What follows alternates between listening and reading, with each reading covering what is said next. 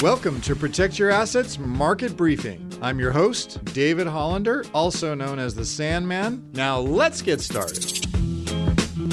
So where are we year to date right now? We've seen an interesting rally last couple weeks, certainly capped off yesterday.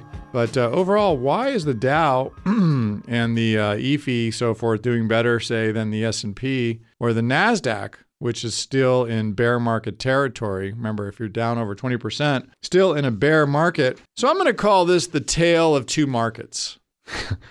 For those of you who are fans of that story. Well, the S&P 500 has been little changed when you look at it on a year-to-date basis as compared to the Dow. And why is that? Well, that's because the S&P has a pretty heavy weighting in tech. And since tech earnings have weighed on the index and the Nasdaq, as we just said, the reality is that beyond the tech sector, the performance of the market's been pretty decent. And so when you look at the performance gap, say, between the SPY, these are symbols I'm throwing off now, and the RSP, SPY, which mirrors the S&P 500 and has tech as its largest allocation, is essentially flat since Monday, while RSP, which is the equal weight version of the S&P 500, has rallied by a little over 3% over the week.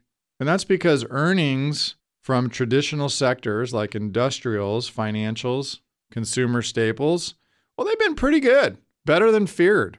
And so the performance right now shows an important point, which is that tech may still be vulnerable to more declines, but the more traditional parts of the economy, including sectors like low value, they're proven pretty resilient, and they're able to hold up through what we've seen has been a pretty rough market. So stepping back, this market and the economy more broadly is starting to remind me of, you may remember 2000 to 2002.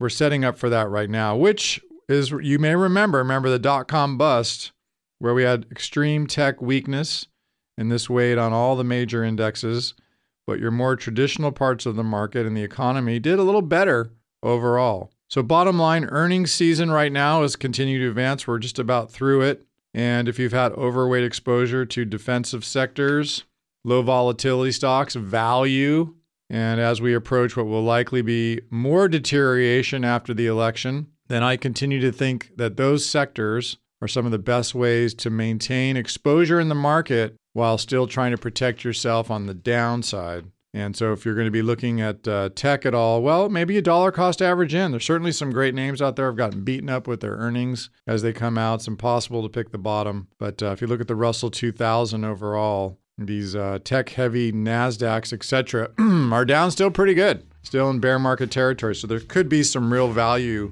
there for you. You can hear the Protect Your Assets Market Briefing on your favorite podcast app or as an Alexa flash briefing. Just search for Protect Your Assets Market Briefing. Links to subscribe free wherever you listen are at libertygroupllc.com/PYA briefing.